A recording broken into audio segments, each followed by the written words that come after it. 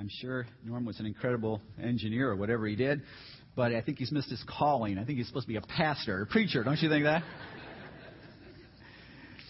You know, I have been here really just a little over 3 months, and often I feel quite inadequate for the task. Those times that I don't feel inadequate, I'm just self-deceived. I realize that because Paul tells us that we're not adequate in ourselves to think anything as of ourselves. Our adequacy comes from Him. But I want to let you all know something that transpires here every week, and maybe you don't know about it. There's a group of people who meet here. You know, some will meet here on the first week of the month, some on the second, some on the third, and on. I meet with them back in the prayer room just before the services start, actually earlier in the morning, and we pray. And then what these folk do is they divide and conquer. You know, they go through every square foot of this place, every single room. They'll walk into the classrooms and they'll pray because they know that the kids are coming in there. And so they pray, God, you know what kids are coming in here today, and you know what they're dealing with at home. Would you open their eyes? And they pray for the teacher. You know the preparation that's happened that hasn't been able to happen. Would you work? They go to the doors and they pray for the people coming in. God, you know who's going to come in here today. Would your spirit hook up with them as they walk through? Because unless you build a house, it's just not going to be built. They go through the staff offices and the choir room and the pews where you're sitting. They've prayed for you already this morning. It's a fantastic, it's really the backbone ministry of the church. And they haven't had to recruit in a long time because you know what? Folk get into this and they love it so much that they never leave. However, you know, through atrophy and attrition and the rest of it, we just want to invite you all to think about being a part of this. And here's the deal. We're going to have a prayer party. Okay, those two words don't normally go together, but we're putting them together. It's going to be a prayer party. It's going to be fun. And we'd like you to attend, to come. Just sign up at the information booth out here that you're going to come to this thing. No commitments. And we're going to talk about the ministry, and we're going to pray, and we're going to have food. It's going to be fun. And after it's all said and done, it's not going to fit your schedule. That's fine. But maybe you look at it and you go, yeah, I would like to support the church in this way as well. Then we'll certainly fit your schedule into it somewhere. So prayer party, sign up at the information desk. It's going to be wonderful. Like I said, I've only been here 3.5 months. And what I'm supposed to do right now, I'm told, is deliver a State of the Union address, kind of recapitulating the whole year. But I haven't been here for 75% of the year, and so I guess I could fake it. But I'm thinking that probably wouldn't be good. So I want to look forward for the remaining minutes as far as what FAC is going to look like 1 year down the road, 2, 3, 5. What especially it's going to look like here in the big room. And so let me take you on a trip this morning to Worshipville, USA. Okay? Worshipville, USA, corner of 5th and Main. There are 4 churches on the corners. First church we come across is Exalted Above All Cathedral. Okay? Now, EAAC is the very, very high church. The only electric instrument they have is their massive pipe organ. It plays every prelude and postlude and offertory and only plays Bach and Mozart and Beethoven. The robed choir will sing, led by their robed choir director, but they only sing in Latin, German, or French. The congregation will sing some contemporary songs from time to time, but they define contemporary as that which was written between 1850 and 1900. Nothing worth being called music was written after 1900. When the robed pastor delivers his 23-minute homily, it's speckled with quotes from Pulitzer Prize winners and philosophers, a very intellectually stimulating experience. And when they leave that Sunday, they are sure that God has been more accepting of their worship than the other churches in town. Now, the other churches in town have their ideas about what happens at EAC as well. It's just bells and smells. It's too stuffy, that kind of thing. Now, on the southeast corner of 5th and Main in Worshipville, you've got another church, First Traditional. Now, First Traditional it's traditional. The choir sings Sunday morning, Sunday night, Wednesday night, which everybody attends. The choir tours the southeast, every other summer. The congregation is filled with children bussed in from pagan town. They will always sing, congregation will sing 3 Fanny Crosby songs and a Bill Gaither chorus on a regular basis. And when Brother Bob gets up to preach, it's out of the King James Version. It's for 75 minutes, and it's always followed up by an altar call. And after church, when the congregation goes to fellowship at the Cracker Barrel, they are sure that God has smiled on their worship service more than any other worship service in town. Now, all the other churches in town, think of First Traditional, stuck in a denominational rut from the 1950s. A third church on the northwest corner of 5th and Main is Cozy Creek Community Church. Now, Cozy Creek is a contemporary church. The congregation has never sung a song older than 2 years. The technological team boasts of being the largest ministry team in the church, second to the yoga outreach team and the latte team and the parking lot team. When the pastor gives his talk, he does it in either blue jeans or Dockers with no socks. And if he does use the Bible, it's going to be the message. And when the church is all done, the folk leave Cozy Creek, they are sure God has smiled on their worship service more than any other worship service in town. Now, all the other churches, which have lost people to Cozy Creek, by the way, have their ideas of what goes on in Cozy Creek as well. You know, smells of Hollywood production and consumerism and Disneyland-esque techniques. Now, the 4th church on the corner of 5th and Main in Worshipville is the Tabernacle of the Anointed Holy Ghost Power Spirit Come Down. The Tab, as they like to call it. Now, when you go to the Tab, you don't go to church. You experience church. And whatever they sing at the Tab, I mean, they really sing at the Tab with everything of who they are. The pastor will preach and end his sermon when the Holy Spirit says so. The name of the game at the Tab is freedom. You can do whatever. You can run around the auditorium. You can stand on the pew, jump and scream and roll on the roll and bark like a dog. Whatever you're interested in doing is part of the worship experience of the Tab. And later on that afternoon, when the service finally winds down, their congregants leave. Sure, that God has smiled more widely on their worship service than any other worship service in town. Now, the other churches have their views of what goes on in the Tab as well, none too edifying. Now, when I was in school, one of the things they said is that in the 21st century, the biggest war that will be waged within the walls of the church will be the worship wars. And that's been true, I think, in many respects. And this is a significant question for us because I think you're going to agree with me, right? That this is the hub of the activity at FAC. And what transpires in the big room is really the thermostat. It's going to impact the rest of the body. And so we got to ask ourselves, the worship that goes on in this room, is it pleasing to God? Is it acceptable to God? Very significant question as we think about moving ahead.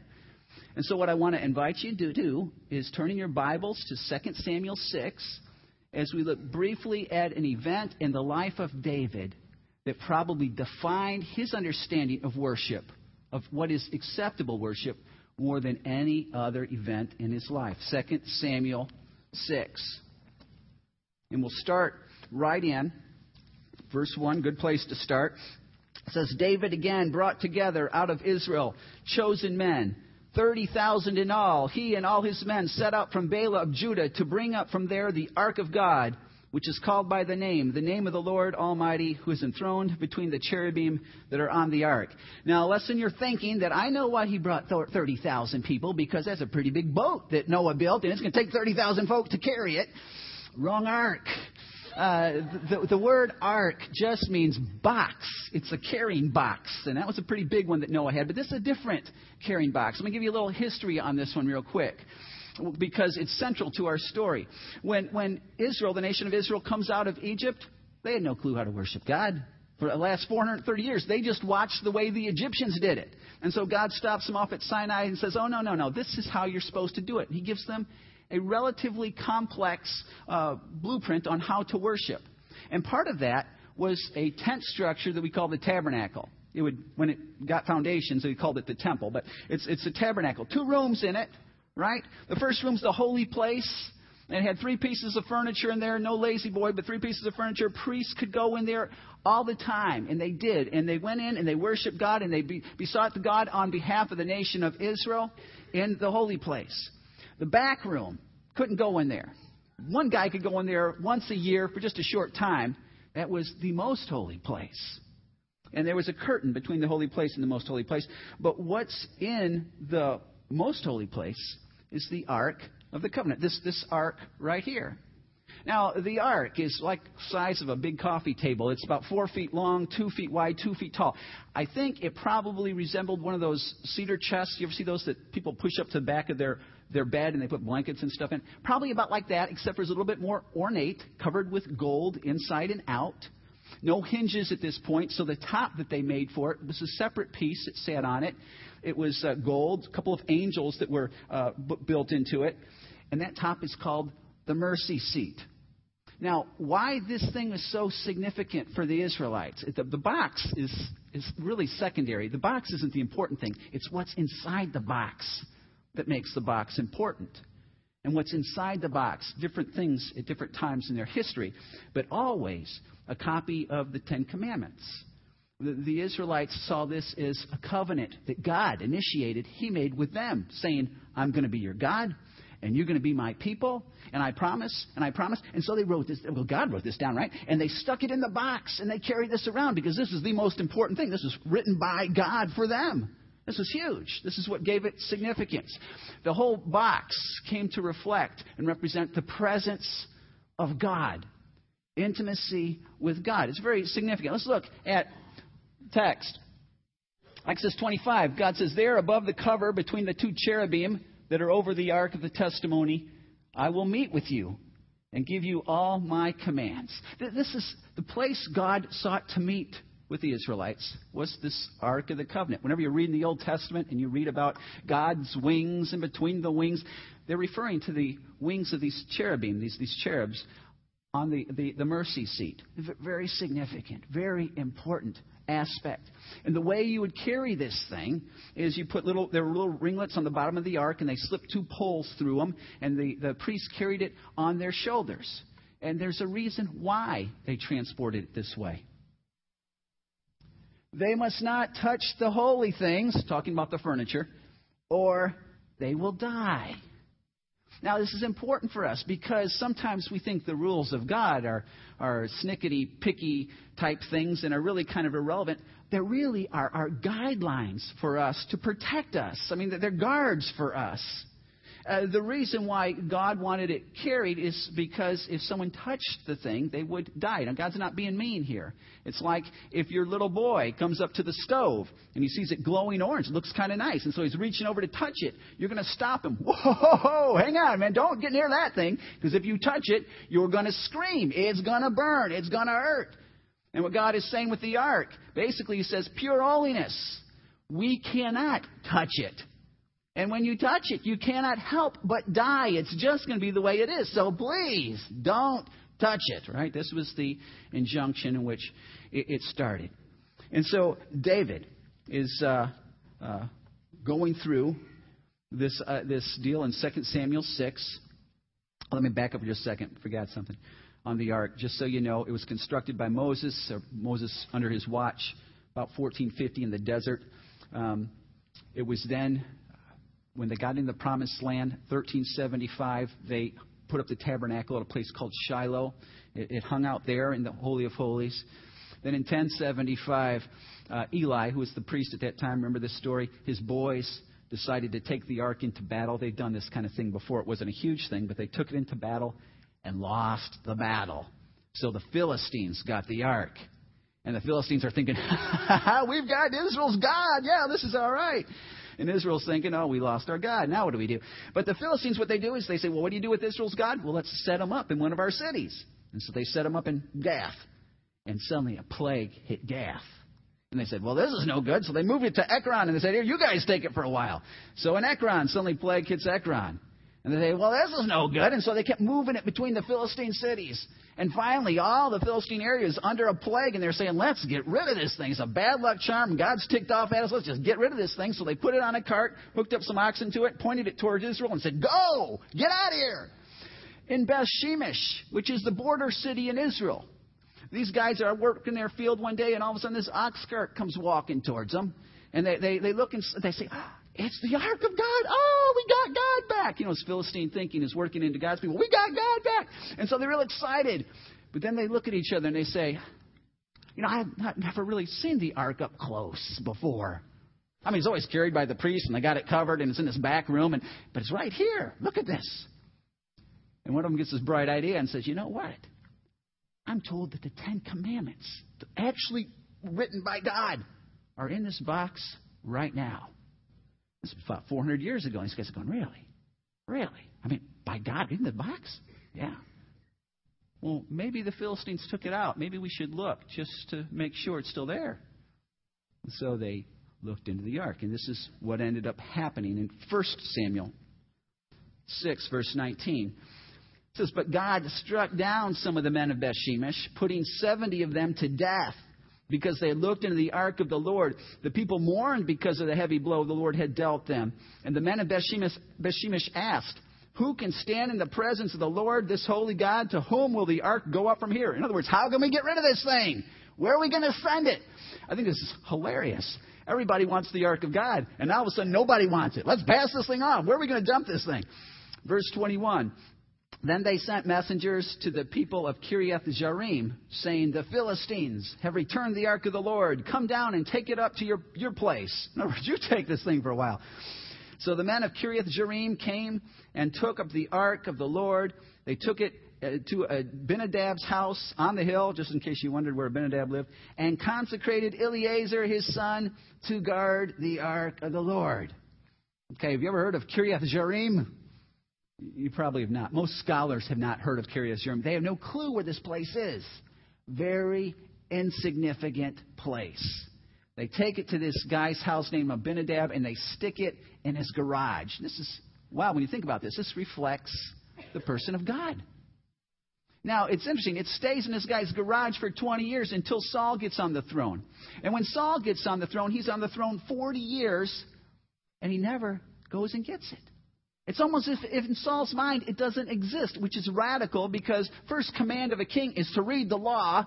And if he would, the Bible's only like 7 books long at this point. If he would have read it partially, he would have known the central figure that the Ark of the Covenant is, and that God is going to meet them at the Ark. You better have the Ark. But Saul doesn't give a rip about the Ark. That's an indictment on him. And this is God giving himself a love picture. And his people kind of just put it in the garage as some unknown person in an unknown place, letting it gather dust. But David, this is cool, because when David gets on the throne, keep in mind, David has never seen worship with the ark before. When he gets on the throne, his first order of business is, let's go get the ark. See, David had been reading the Word. David knew the significance of this. David knew where this ark was. He had no authority to go trump Saul, but as soon as Saul's out of the way, he goes to get this thing, and he forms himself a worship parade. And as he does, he learns a very significant lesson about worship, and that lesson is this: acceptable worship requires an obedient heart. He's going to learn this the hard way. Back in 2 Samuel 6, verse 3, it says they set the ark. Oh, hang on, let me check on that. Let's stop for a second. Let's look at 1 Chronicles. Have we got that? David, and this is 1 Chronicles 13 through 16. It's an elongated story, so if you want to do further study, there's where you want to go. David conferred with each of his officers, the commanders of thousands, the commanders of hundreds, and he said to the whole assembly of Israel, "If it seems good to you, and if it is the will of the Lord our God, let us send word far and wide to the rest of our brothers throughout the territories of Israel, all the nation of Israel, and also to the priests and Levites who are with them in their towns and pasture lands to come and join us. Let's bring the ark of our God back to us, for we did not inquire of it during the reign of Saul." The whole assembly agreed to do this because it seemed right to the people. If you were to go to Psalm 68, verses 24 through 27, it gives you a picture of what this parade looks like. Very organized. All of the tribes are there. The full marching band is there. It is just a major, major deal. I mean, all these people travel in for this. And so 2 Samuel 6, verse 3, it says, they set the ark of God on a new cart. All right, that's probably not the best thing. Maybe the Philistines used an old dirty cart. See, and they've got a new one, so they're a little bit better. And they brought it from the house of Abinadab, which was on the hill. Uzzah and Ahio, sons of Abinadab, were guiding the new cart with the ark of God on it, and Ahio was walking in front of it. David and the whole house of Israel were celebrating with all their might before the Lord, with songs and with harps and lyres and tambourines and sistrums and cymbals. You've got the parade going on. There's ticker tape happening. This is a huge, wonderful thing. God is coming back into Israel. Now, let me ask you, do you think the people were sincere? I'm going to guess so. Do you think that the people were celebrating with all their might? Do you think they were celebrating with all their might? I guess so. It says that. They were probably feeling an excitement and electricity for God. He's coming back. They probably were feeling the right things, maybe like some of the things we might feel here on Sunday morning. However, does the feelings, mean that you're not within the displeasure of God? No, it doesn't mean that at all. Verse 6. When they came to the threshing floor of Nacon, Uzzah reached out and took hold of the ark of God because the oxen stumbled. The Lord's anger burned against Uzzah because of his irreverent act. Therefore, God struck him down, and he died there beside the ark of God. This is huge. Uzzah's father was Abinadab, the guy that watched this thing for the last 60 years, who was inconvenienced, no doubt, because the ark was at his house, but he took care of it. This guy grew up with the ark. Uzzah was a friend of David. Uzzah was perhaps a dad and a husband. And you look at this and you go, God, what are you doing? I mean, this is not that big of a deal. He did probably what you and I would have done. You're walking behind this thing and there's a pothole and the oxen stumble and the thing starts sliding. You're watching the ark of God. It's coming down towards a big mud puddle. It's going to hit the ground. What do? Well, naturally, you try to stop it. Probably that's what Uzzah did. And this is important for us to understand. This idea of the fact that we think sometimes that the rules of God are there to hurt us. They're nitpicky, they're dumb things, when actually they're there to protect us. Uzzah did not die because they didn't carry the ark on poles. He died because he touched it. Now, this is the connection. This is important. He touched it because they didn't carry the ark on poles. God's rules for us are there to protect us. And if they would have just did it according to God's word, you know what? Uzzah would still be around. I don't know if he'd be around today, but he would still been okay. They would have been all right. The parade would not have come to such a halt. But now look what happens. Verse 8. Then David was angry because the Lord's wrath had broken out against Uzzah. And to this day the place is called Perez Uzzah, which is outbreak against Uzzah.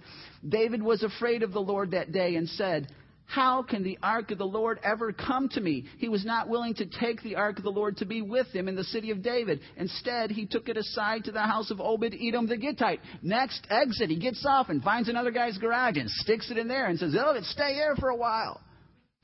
Now, here's the lesson of Uzzah. And that's this, that worship without obedience is dangerous. Worship without obedience is dangerous. Now, think about the ark for a minute. What's inside the ark? The Ten Commandments. It's what the whole ark is about. It's symbolic of all of the law of God. And they're bringing this thing back saying, we're going to live by the law of God. And in doing it, they are disobeying God. David understood the Scripture. I mean, he knew where the ark was in the first place. He knew its importance. He knew how they were supposed to carry it. But perhaps, that was written 400 years ago. That was a long time ago. Now we've got the wheel. See, now we can put this baby on a cart, and now it's much more efficient and effective. We can improve on God's Word. And sometimes we think that, kind of.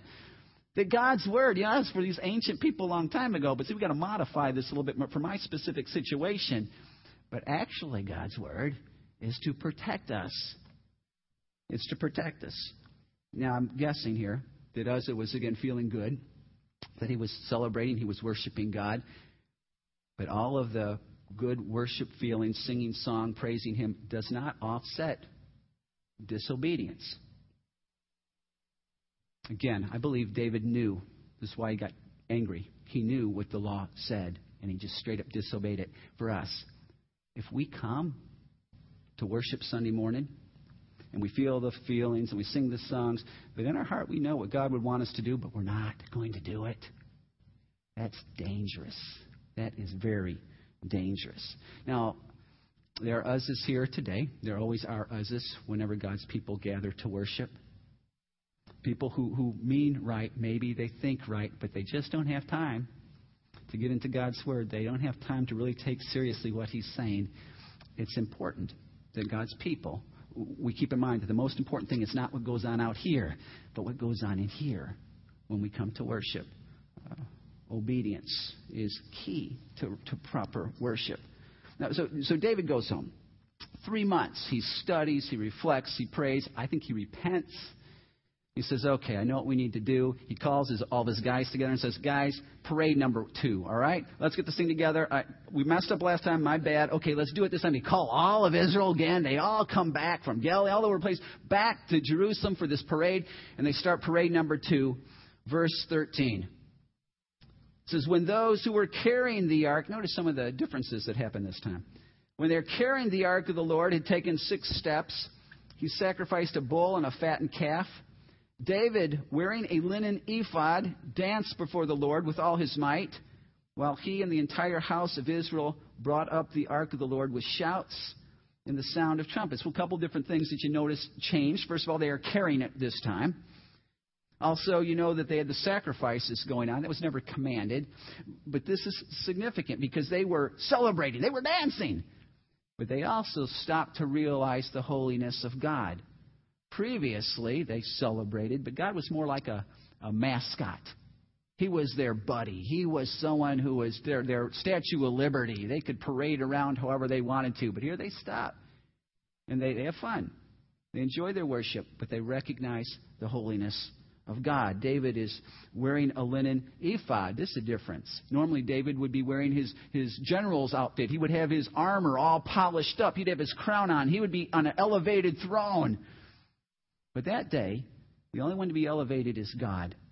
David has stripped off his armor. He stripped off his kingly garments. And he put on a linen ephod, which was a simple, white, sleeveless, long type of T-shirt. It was the garb of a priest who would say, I come before God with absolutely nothing. David was not riding, he was dancing. He was with the common people dancing. And he was in pretty good shape, so I'd like to see his dance. Who knows what that would have been about? And so he was dancing. And when he got to Jerusalem, typically the more women would join, and they would have the tambourines going. It would have been quite the deal. And maybe he was looking for Michal, his wife, to join him. But Michal couldn't be there that day. Michal was too busy. She was a queen. She couldn't be tied up with worship parade stuff. She had queenly duties to do. You know, maybe she had to keep the servant schedule. Maybe her royal hair needed to be fixed, or her royal nails needed to be taken care of. And her gifts were not dancing anyway. Her gifts were more along the lines of discernment, you see. So what Michal does is she gets a seat by the window where she can watch the parade. She can observe it, not participate. Verse 16 says, as the ark of the Lord was entering the city of David, Michal, daughter of Saul, she wasn't the wife of David here, right? She was acting like a daughter of Saul, watched from a window. And when she saw King David leaping and dancing before the Lord, she despised him in her heart. People who don't have anything to dance about usually despise those who do, right? And so Michal is aghast that her husband has shed his kingly garments. And so David is having a good time. He's having a good day. I mean, it was a great day for David until he gets home that night, right? He's having a blast of a day. He gets home that night, verse 20. It says, when David returned home to bless his household, Michal, the daughter of Saul, yeah, there it goes again, came out to meet him and said, how the king of Israel has distinguished himself today, disrobing in the sight of the slave girls of his servants, as any vulgar fellow would. David is dancing with his servants' kids, little girls, and he's taking off all of his kingly stuff. And Michal's aghast. See, Michal was King Saul's daughter. She was a princess. She grew up in the palace. She knew all about palace protocol and how royalty was supposed to act. She knew all about image control. Her daddy taught her, you see, and he managed his until he died. And the most important thing for a queen or a king, wannabe or otherwise, is what other people think of you. That's all that matters. And so she was getting ready to set David straight on how a king is supposed to act. And David stops her in verse 21. David said to Michal, it was before the Lord who chose me, rather than your father or anyone else from his house when he appointed me ruler over the Lord's people Israel. I will celebrate before the Lord. He's saying, hang on, Michal. If I'm not mistaken, God rejected that dynasty that thinks that this is the way we're supposed to act if we're royalty. And God has chosen me. How can I not but dance before him? He goes on to say, and Michael, you ain't seen nothing yet. Right? 22. I will become even more undignified than this. And I will be humiliated in my own eyes. But by these slave girls you spoke of, I will be held in honor. Michael, these slave girls are a lot more understanding. They're a lot more queenly than you are. Because they know what worshiping God involves. It involves a devoted heart. And you don't have that. And so these people who worship God out of devotion, I'm held in honor by their eyes. Now, the lesson of Michael's important for us. And that's that worship without participation is deceptive. And this is what I mean by that. Sometimes we come to church and we come to church and we come to church and we think all that really matters is what goes on out here without even thinking that what goes on in here. And we're thinking that we're worshiping God, but we're after the manner of Michael.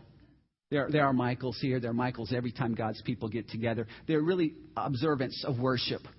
Practicing the discernment. They got some critical words for the music leaders and for the people on the stage and the pastor and the ushers and the people who did the bulletin. And they're critical. It's Michael. But no devotion. No devotion to God. So let me ask you, where are you this morning? Might you've been coming week after week, month, year after year after year. But you'd say, you know what, in all honesty, if you were listening to the Spirit, maybe you'd say, in all honesty, I'm worshiping this morning after the manner of Michael, more of an observant than a participant. Now, in my mind, I think of FAC, I think of Erie. And I think, can you imagine what would happen if the place was filled with people who worshiped God in spirit and in truth? They were obedient and they were devoted. Where what was going on out here is important, but it's way secondary to what's going on in here. They say that the era of revivals is over. But, I think that God's power is not over. And I can imagine if there could be a revival in Erie, who might God want to use for that?